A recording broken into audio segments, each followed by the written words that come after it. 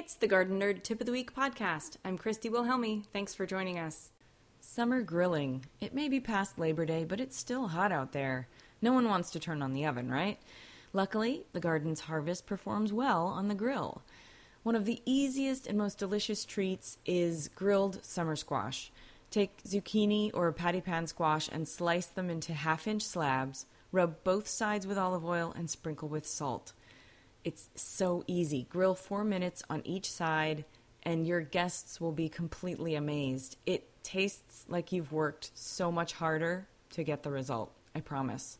You can also wrap veggies in foil with mushrooms and lentils for a really easy dinner, or grill corn on the cob after soaking, husks and all, for about 10 minutes in water.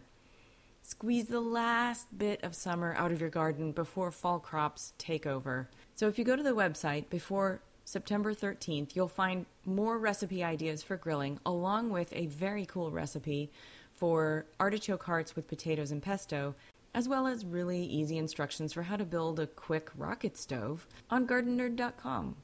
Happy gardening!